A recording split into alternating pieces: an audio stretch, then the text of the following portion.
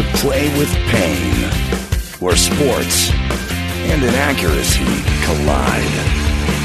Now, here's your host, veteran sportscaster, and the voice of the International Speed Fishing Championships, Chet Waterhouse. Yeah, brother!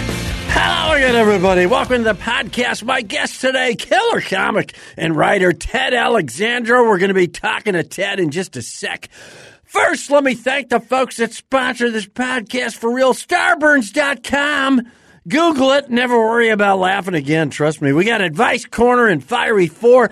Pop quiz coming up. Good show. And as always, before we get to my guest, Ted Alexandro, time for the Waterhouse Update, brought to you by J.C. Penney, dressing homicide detectives for over 60 years. NBA All-Star Game, won by Team Jong-Boon Ho. Wow. I've seen more contact at a harassment seminar. LeBron James had 13 points during a story meeting with Netflix. 6-point penalty on the West when no one could correctly spell Antetokounmpo. There were rules for the fourth quarter that had to be decoded by the Enigma machine. Dunk contest won by an Amazon delivery drone wearing a Buffalo Braves jersey. That wrap-up brought to you by Talcoholics. Get addicted to dryness with Talcoholics. XFL. The Butte Sheepguts beat the Reno Road Flares 11-8 on a 5-point ricochet field goal off a sprinkler spigot. New fair catch rule. The receiver must quote a Dave Matthews lyric. Wow, that sounds like a good one. Astros cheating scandal. Turns out they hired David Blaine to make 7 opposing base runners disappear. Those base runners turned up in the movie Cats unharmed. Dodgers' Cody Bellinger pounded on the Astros harder than that weirdo punching that lady's reclined airline seat. That wrap-up sponsored by Fish and Chimps, the seafood restaurant with monkey waiters. Daytona 500 delayed till later in the week due to several wild gators in pit row. I think that was it. Race winner, I don't believe it, Jong-Boon Ho. President Trump took a spin on the track in his Beacons moving van limo. Golf! Adam Scott takes the LA Open, wins $1 million, and a dirty look from Billie Eilish. And finally, this week in sports history, the year 2005, the place, New York, New York. Due to labor strife, National Hockey League Commissioner Gary Bettman cancels the entire season.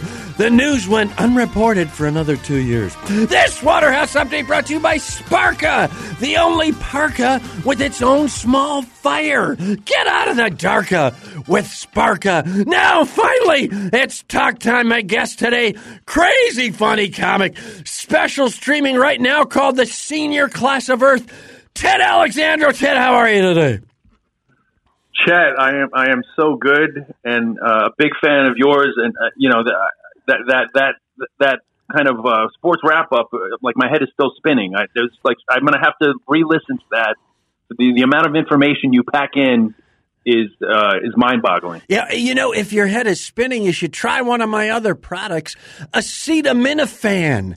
Blow the aspirin right into your face with acetaminophen. I always try to guess kind of the athletic history of my guest just based on their look. And you look like the black sheep of Andre Agassi's family. You got the bald head and the beard.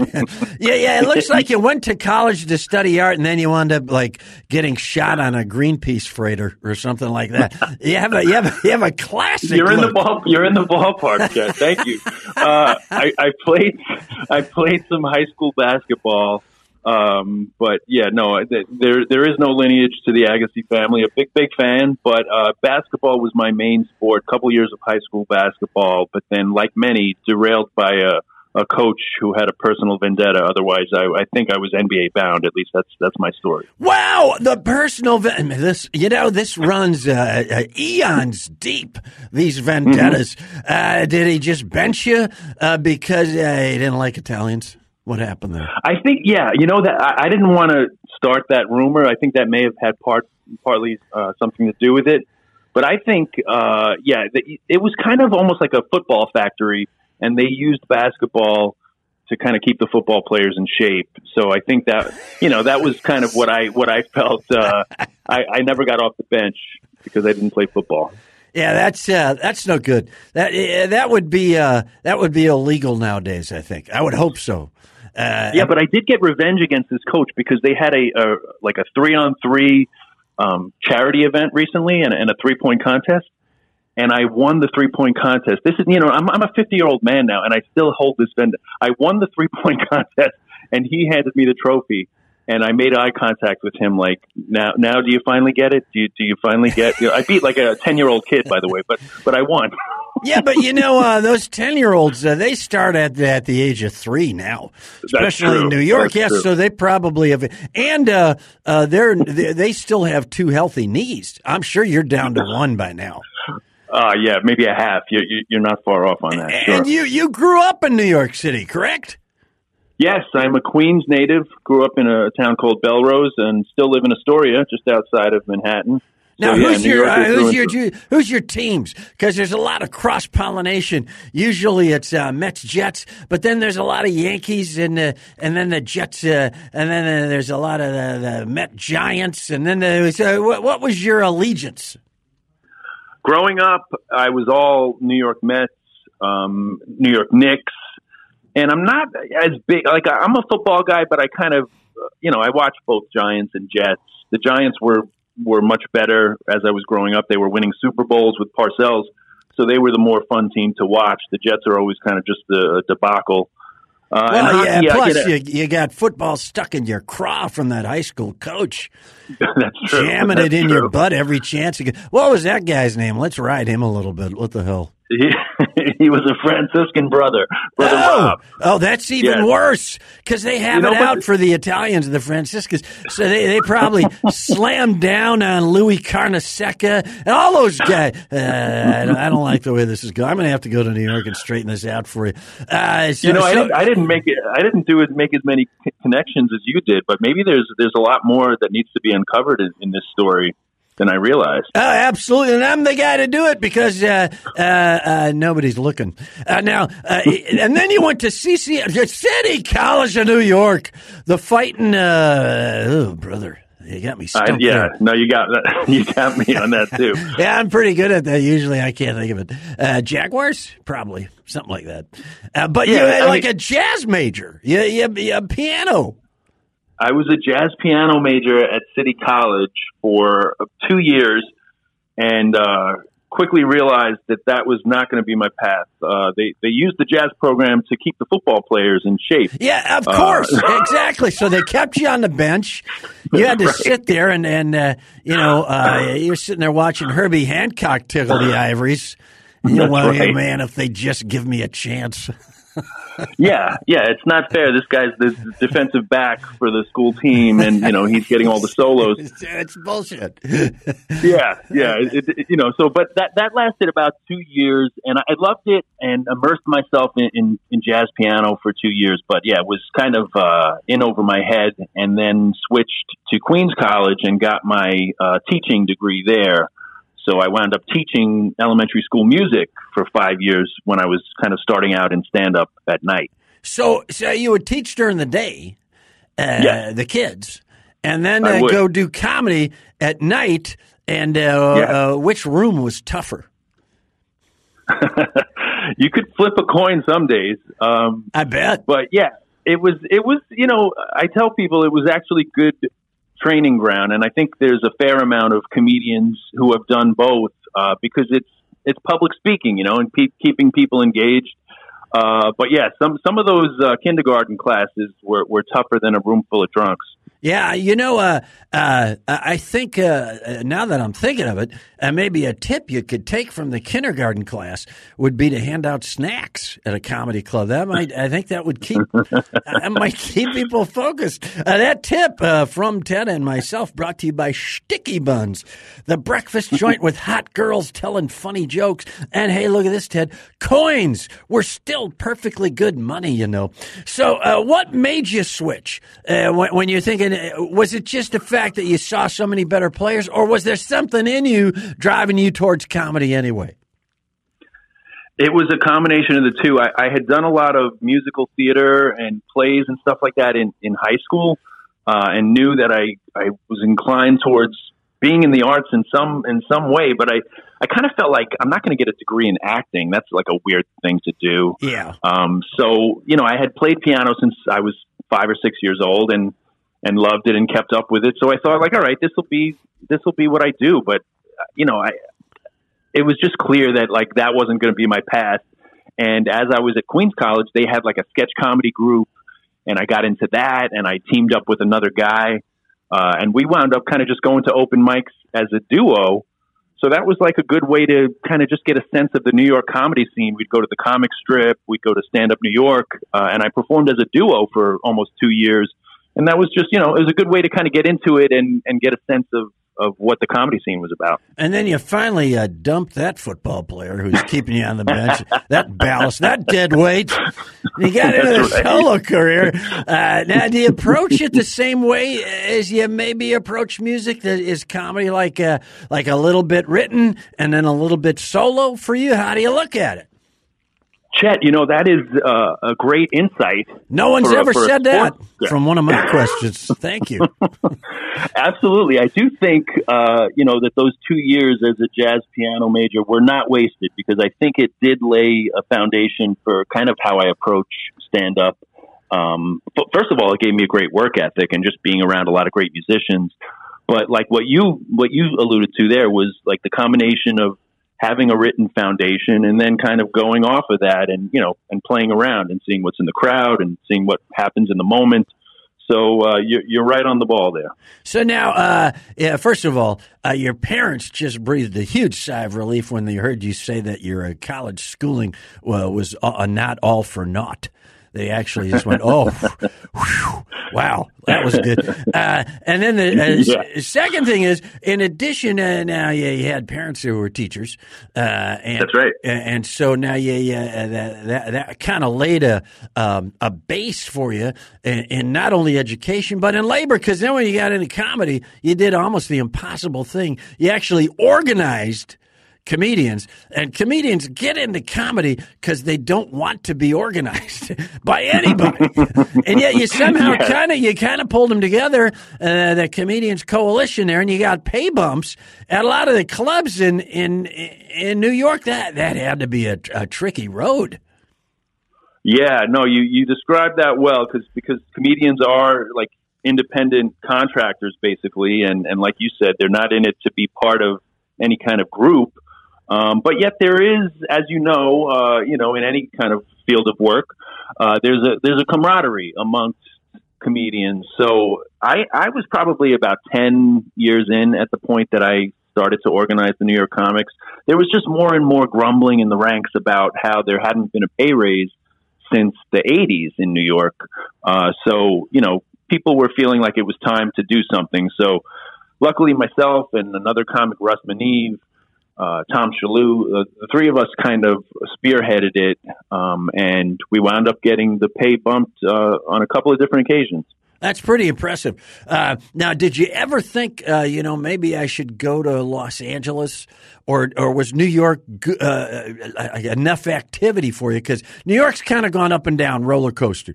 There have been times when there hasn't been a lot of stuff going on, and other times where it's crazy busy. Did you ever tempted by L.A.? Yeah, I mean, like most comedians, especially New York comedians, I spent some time in LA for pilot seasons. I lived out there for a couple of different pilot seasons, never kind of picked up and totally moved, but, spent months at a time out there. But, it's kind of this recurring theme in life that I get a sense of, maybe sometimes it takes longer than others. I get a sense of like, okay, this isn't really for me. And I kind of got the sense that the pilot scene and and LA, just wasn't my thing. Certain comics, they take to it and they get cast right away and they get one deal after another. But I think, my thing has been more just, I'm a comic and I get acting work, from other comics a lot of times, people who have shows and, appear in their stuff. But but stand up is really my foundation. Well, that's impressive. Now, we're going to talk about two of your things right now. The first is the podcast, which you do yourself, which, good God, I can barely get to my studio on time, for Christ's sake. You do the whole thing. You're like the microphones, and then you magically upload it to wherever it goes so that people can listen to it. That's impressive to me. First of all, name of the podcast. Tell the folks about it. The name of the podcast is A Little Bit Me, and that's based on one of my jokes where I talk about guys at the gym giving you a spot, and they yell all you, and in the joke I say a little bit me, mostly you. So that's great. So yeah, but Chet, honestly, what I do is not all that different than what you do. You're giving me way more credit than I deserve. It's basically speaking into a microphone, and then I have a producer who handles it from there. Well, it's going great for you. And then this thing, I don't think the Teacher's Lounge got a lot of heat. It was a little show you did on the internet, correct? That's correct. Yeah, it's funny because the very guy that I started in stand up with, Hollis James, he and we've been kind of working on projects over the years together. It wasn't like once we stopped doing stand up as a two-man that we completely parted ways creatively. And so we had this idea based on my teaching experiences to do a web series called Teacher's Lounge. So basically the idea is I play the music teacher, Hollis plays the janitor at an elementary school, and we're always just wasting time in the Teacher's Lounge, and then various comedians come in every episode playing different faculty members. So we got Jim Gaffigan as the school nutritionist, Judy Gold as the gym teacher, Todd Barry as the librarian, and on and on. Lewis Black was the principal. So every episode, you can see all 10 of them, Teacher's Lounge on YouTube. But it was a great experience. And, the hope was to kind of parlay that into some kind of show, sitcom. Hasn't happened yet, but, you never know, keeping our fingers crossed. Never know, and all we got to do is submarine some of those Franciscan brothers that are in show business. Get them the hell out of the way for people. Hey, speaking of that Gaffigan guy, you do a lot of dates with him, and this kid's he's like the Gatling gun of comedy. He just sprays great jokes indiscriminately, and he doesn't care who they hit. Soldiers, children, doesn't matter to Jim Gaffigan. He's just killing everybody. That's true, Chet. He is a machine. Jim and I have been friends for probably close to 20 years, kind of came up through the New York scene together. And then maybe 6 years ago, I was doing this kind of DIY tour through the South. I was doing like New Orleans and Mobile, Alabama, and a few other cities, just like kind of strung together by calling up comedian friends and saying, like, can I, not even clubs, just putting together like little bar shows, little rooms. And it was like, kind of getting back to the love of just doing the little kind of crappy shows. The shows are good, but I'm talking about it's not like you're not going to the marquee venues. You're finding the comedy. That's right. And people are glad to be there. So that's how I find most of my gigs. I just go to cities and go, hey, what do you guys do for kicks? I'll call it. That's right. So I was doing this little tour I had put together, and out of the blue, I get a call from Jim. Like we're friends, but it's not like we talk on the phone all the time. And he says, would you like to do a bus tour with me this summer? It'll be like 60 dates over the course of a few months. So I said, yeah, sure. So, I wound up finishing that little run of shows I did and hopped on a bus with Jim. And here we are 6 months later. I've been touring with him basically ever since. And we're going to be doing Radio City coming up next month, I believe. Yeah, it's great, man. It's great. And all of those Gaffigan Alexandro dates, at least here on Play with Pain, are sponsored by Pecan Goo. What do you think holds a pecan pie together? Your mother's love and rectories, unhealthily isolating priests for over 18 centuries. Now, listen, I got a bona fide touring comic big timer with me. Time for Advice Corner. Actual takeaway from the great Ted Alexandro, who's seen it all in stand-up, from the tiniest bar in New Orleans all the way up to Radio City Music Hall. So let's, Ted, I'm going to ask you 5 straight questions here, because you never know. You know how you got started. Well, in addition to them keeping the man keeping you down, right. You know, you fight, you claw. You never know. You hear something that's inspirational to you on the radio. You never know. So you never know who's listening there. It might be a kid out there. So let's see if we can't help him out a little. All right, here's question number 1. What tells you that you may know a club date is going to be good? Like when you walk into a club, you've been in all kinds of venues. When you walk in, what tells you, this could be a good week? Chet, the telltale sign that I'm going to have a fun week is, and this is a rather small detail, but very telling. If the club manager or hostess or whoever the club's employee is greets you, says hello, makes you feel welcome, says, what can I get you, shows you to the green room, knows that you are, in fact, a stand-up comedian. Sometimes you walk in the door and, believe it or not, they don't know that you're headlining that week, or they and that's as much a reflection on me. I admit that. But no. You would think that the employees of the club would know what that week's headliner looks like.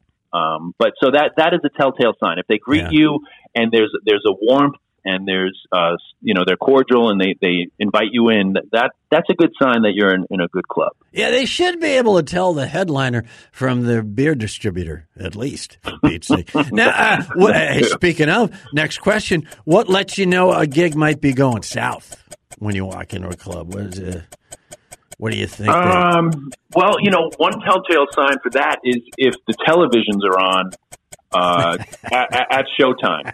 If there's a major or even just a regional sporting event that they can't. It's worse if it's regional. It's even worse if it's regional. That's true. So I've competed with all manner of sporting events. It's collegiate hockey, Clarkson versus Colgate. Uh-oh. Yeah, that's right. Yeah, they say we'll turn down the volume, but we got to keep them on. All right, quick travel tip, because you've been on the road like crazy. What's your little time saver, angst saver, agita remover travel tip? I would say a couple of things. One is pack light. In my early days as a comedian, I hadn't traveled a whole lot, and I think out of anxiety, I would pack an enormous bag for like a 2-day trip. Now, over the years, I've realized less is more.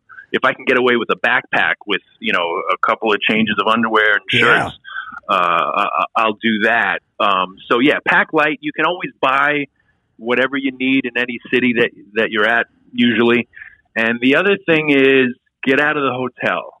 When you're, for any performer, any comedian, the temptation can sometimes be to just stay in the hotel and watch, listen to your show, watch sports. But you got to get out and kind of, you got to just breathe the air and go get a coffee, whatever it is, just see what the city's about. Yeah, get out and pack light. I got last week I was calling the weak-handed axe throwing championships. Got through the whole 4-day weekend with just a fanny pack. All right, next question. How do you stay calm following someone who killed? You work the New York scene. You've had to follow big comics. You've had to follow celebrity comics walking in just off the street to do a guest set and banging it out, whether it was Chris Rock or Michael Cheoff, SNL, or whoever it might be, and bam, they come in and light the place on fire. You're the next act. How do you stay grounded? How do you stay calm? How do you do your thing? What do you focus on? Well, Chet, it's interesting because those celebrity drop-ins are a mixed bag. Sometimes if it's a legend, like you alluded to, whether it's Rock or Dave Chappelle, Jerry Seinfeld, not only are they legends, but they are indeed great comedians. So, the crowd is excited and those comedians obviously deliver. Sometimes if it's more of just a celebrity, they'll be excited. The crowd will be excited when they take the stage, but sometimes the comedian can't really maintain it because, you know, maybe they're trying stuff out, or maybe they're just not as great a comedian as they are like just a big celebrity. Right.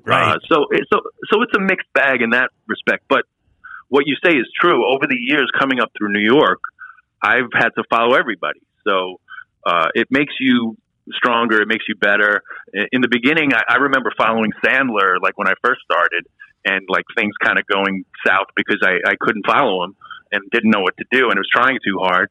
But now, you know, sometimes it'll just take a simple line like saying, how about a hand for my opening act, Chris Rock, or, you know, it's just something to kind of, and also they just had a great experience. So sometimes I'll even say like, you know, you already have your story for the night. You don't, whatever I do doesn't matter. You know, you're not going to say the guy with the beard was good. You're going to say, I saw Dave Chappelle. Great point. And always remember what you're saying. There's a difference between, say, a Chris Rock or a Jerry Seinfeld and, say, Screech from that show, whatever the hell that show was. Last question. I was Saved by the Bell. That was best way to clear your head. Regardless, a lot of times performers have a lot of stuff, and younger performers don't know how to get it out of their head before they go on stage. Either a personal problem, business problem, had a travel hassle, even a health issue, and it's kind of all messing up their head. Is there a trick you do or a technique you use to just kind of ground yourself, clear your head before you go on stage? Well, you know, I'm sure you've had that dilemma when you sit down in front of the microphone. You know, you're a busy man. You know, you can't just take whatever's going on in your life and let it affect the show necessarily. So, I mean, again, I think experience is the best teacher. Like when I started out, you would just kind of fret over every set and agonize over, you know, because you felt like you had to prove yourself every single time. And obviously that continues. But recently I had a gig down in, I think it was down in Atlanta, or was it, I can't remember. I think it was maybe Raleigh, North Carolina. And wrong, like Savannah, Georgia. Go ahead. Because of travel mishaps, I literally arrived. It was a 7:00 show. And I arrived at like 7:20, 7:25. The feature act was already on stage, the second comedian. So I was going on, like I had enough time to basically drop my suitcase in the green room and go on stage. So there's an example, like when I was younger, that I don't know if I would have been equipped to do it. But now as an older comedian and as an older human being, I'm able to live in the moment more, not allow those things to kind of frazzle me. And even told the story when I got up on stage of what I'd been through. I had to like reroute, take 2 extra planes, and, you know, just basically told them like I did whatever I had to get here because there was a comedy emergency in Raleigh. You know, so you stayed in the moment. And that helped. And you made a very specific and important distinction between humans and comics. In that last piece of advice. And a lot of people don't understand. It's two different things. That Advice Corner brought to you by KafkaAsk.com. Ask any question and get a befuddling answer at Kafka Ask. And, of course, gargoyles, scarily holding up the corners of buildings for over 500 years. Plus, Bass Player Hair Salon. Look successfully creepy at Bass Player Hair Salon. Now, this is a big Ted. It's time for the Fiery Four. The Fiery Four. Ted, these are sports takes hotter than Gordon Ramsay finding a roach in your signature potato salad. Fire number 1. Should they even televise the NBA All-Star Game, or should they just send a police sketch artist? Are these kinds of things worth it? The Pro Bowl, the NBA All-Star Game, the whole thing seems a little odd to me. Well, I'm a fan of the NBA All-Star Game. That, to me, is the one All-Star Game that is always worth watching. And with the rules changes this year, did you watch, Chet? The fourth quarter was actually exciting. They were playing defense. I watched the NBA starting about March 24th. I can't take it prior to that. I just can't take it. It makes sense. I get it. But you like it. You like to watch. Do you watch the first 2 minutes of an NBA game? Because that's impressive if you do that. Yeah, I like to watch their handshakes and the little dances they do. Like that's I don't want to miss that stuff. You know what? I think here's what would help me. A guy like you love watching it. You love seeing the whole thing. I think they should hold the NBA All-Star Game during the Westminster Kennel Club show. I think that would spice the whole thing up. I kind need of a help combination event. Yeah. I think. Yeah, I mean, why not rope in? You're kind of doubling your audience, I guess. Yeah, and you could expose NBA people to the dog show culture, and a lot of those tuxedo people, they might get involved in the NBA. Who knows? They might buy a team. Seems like that's the way to go. True. That's true. And if like a dog. This is going to be in bad taste, Chet. That's all right. The whole show's in bad taste. If a legendary dog has passed away, like this year. Sure, they could have an in memoriam. That's right.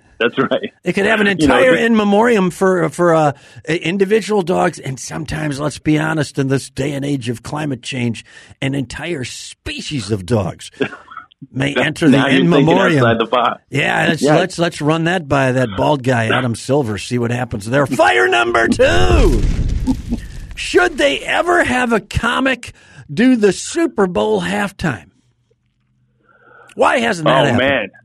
Good luck to any comic who takes that gig. I think only Kevin Hart or somebody who's kind of in the kind of NBA culture does the celebrity basketball game usually. Only somebody like Kevin Hart could do it. Good luck to anyone else. I don't think I could do that gig. I think that would be great, though. I think Kevin Hart would crush it, and they could put music cues, and then they have a little band come on for 5 minutes. Or, hell, take a complete left turn. Give Anthony Jeselnik 25 minutes. I would pay to see that. Yeah, it's worth a shot. It's worth a shot. Fire number 3. Can the New York Knicks be saved? And if so, how?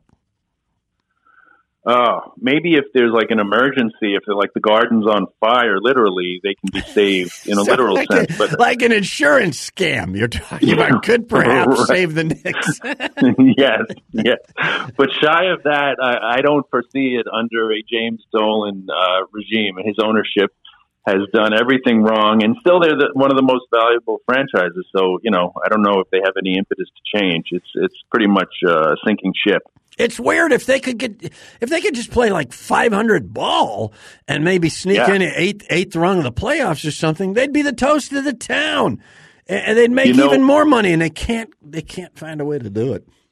No, Chet, I had the experience just recently. Jim Gaffigan surprised me for my birthday and took me to courtside seats, like the celebrity row. I was sitting next to Howard Stern and his wife and the rapper J. Cole and Spike Lee. I was right there. Wow. And it was an insane experience. And the Lakers were in town, too, so I got to see LeBron right up close and Anthony Davis. I had never, I've been to, as a New Yorker, I've been to dozens of Knicks games over the course of my lifetime, but that was a first to be that close. It was insane. Take that, Franciscan brother, coach.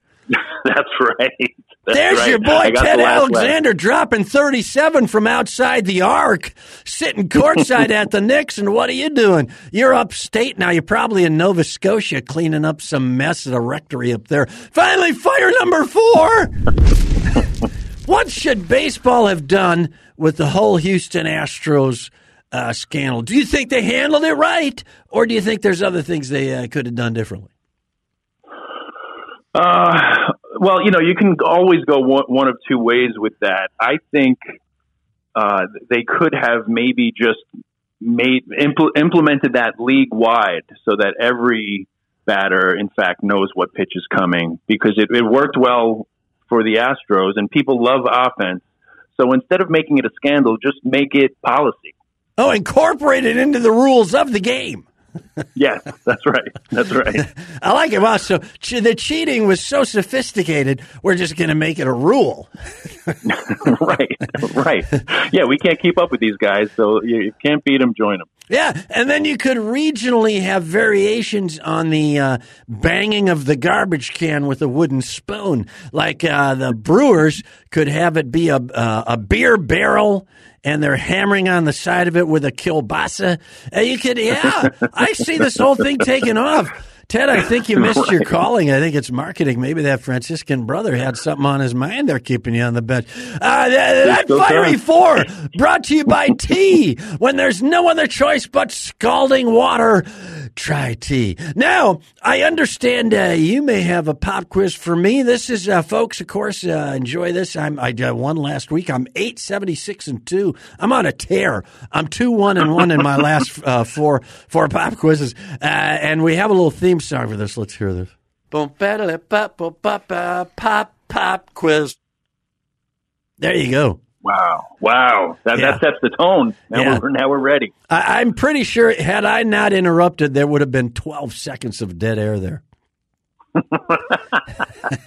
Yeah, I didn't know if something was building. I was not prepared for that. No, there's nothing building on this show. Now, here's the great Ted Alexander with a pop quiz for me. 3 questions, any subject, doesn't matter. Let's see if Chet Waterhouse can answer Ted Alexandro's pop quiz. All right, Chet. The first one is as a native New Yorker, as a Mets fan. I don't know how vast your New York baseball knowledge is, specifically Mets, but I'm curious if you know the New York Metropolitans' all-time leader in hits. That's a good one. I'm gonna go deep. Rusty Staub. Le Grand Orange. No, but that is a great guess. The correct answer is career Mets third baseman David Wright. Wow, that's right. David Wright. Yep. Yeah, that white kid who played the hot corner there for a while. Yeah, I'm sure he did. Yeah, there's a guy who probably should have embarked on the steroid scandal. Kept himself in the league a couple more years, picked up a big contract in the ALDH. That's it. David Wright, if he'd have done steroids, he'd probably been about 6'1". Because I think he's about 5'4". I'm not sure. He is diminutive. All right, I'm 0-1. Let's see if I can't pull this thing out. All right, we're gonna change gears to tennis. Who holds the record for the most Grand Slams in professional tennis? Venus Williams. No, Serena Williams. I got the wrong Williams sister. I'm going to go Serena Williams. Chet, it shows a lot to me that your perspective, your worldview, immediately incorporates women as well. So you were right to do that. Well, I just think she's hot. I'll be honest. I know I'll get washed out in a hashtag, and I won't have some scandal. Whatever your reasons, Chet, you just think of a woman. And the correct answer is Margaret Court, who has 24 singles majors. Wow. And Serena Williams is right behind her with 23. And I think Roger Federer is the male leader with 20. Yeah, Margaret Court is an amazing athlete. But let's be honest, that's back when they had like 8 people in the stands, and they would they would light the court with the headlights from their Bentleys. So a little different back then. I think a couple of those majors were won against someone from the crowd. They would just pick someone out. Yeah, if they had a short enough skirt and they could move, if they had sneakers, which a lot of people didn't wear back then. Right. All right, I'm 0-2. Let me see if I can save my dignity. Ted, you've done it. You've broken my hot streak. But let's see if I can't save some sportscaster dignity here. Question all right, Chet. My third one is in fact sportscaster related. This is a fact that I just recently found out, and I was excited to ask you to see if you know the answer. Do you know who the first black baseball announcer was for Major League Baseball? I'm going to guess Bill White. Bill White, a great guess. Whenever anybody says a great guess, it means it's wrong. Because you've now used that all three of my questions. But it's the former teacher in me, Chet. There's no such thing as a bad guess. That's right, the positive support, and then just take him out with a roll block at the knees. That's right. I just found this out myself. The first black baseball announcer was coincidentally also the first black baseball player, Jackie Roosevelt Robinson. Wow! Holy smokes! Isn't that nuts? I don't think I would have ever got that. Wouldn't have been on my guest list. Yeah, I would same here. I'll be honest. I would have had Nipsey Russell higher than Jackie Robinson. That's pretty impressive. I'm 0 for 3. Oh, my God. That pop quiz brought to you by Spelling Bees. The bees that don't just make honey, Ted. They pronounce it phonetically and asked for it to be used in a sentence. My guest today, the hilarious Ted Alexandro. Follow Ted on Twitter and Instagram at Ted Alexandro. Catch his new special, Senior Class of Earth. Huge tour coming up with Jim Gaffigan. You're going to see them everywhere. They're all over the country, including a stint at New York City's famous Radio City Music Hall. Go see him, for God's sake. You're going to be thrilled. Ted, thank you so much for coming on. Oh, Chet, what a pleasure. Been a fan for a long time, and I appreciate you having me on. Hey, my pleasure. Follow me on Twitter at Chet Waterhouse, and follow my comedian buddy at Real Jeff Cesario. Go to jeffcesario.com or at tedalexandro.com. Find out what he's up to. That Cesario kid's got an album coming out soon. It's called What Was I Thinking? Listen, thanks all of you for listening. Support my sponsor, Starburns.com. Get funny and get it fast. If you want more of me this weekend, I'll be in Cheddar Falls, Wisconsin with the final round of the International Speed Fishing Championships. That's the combination of speed skating and ice fishing. Perennial Power Norway facing upstart South Korea, led by, Jong Boon Ho. This is Chet Waterhouse reminding you to play with pain.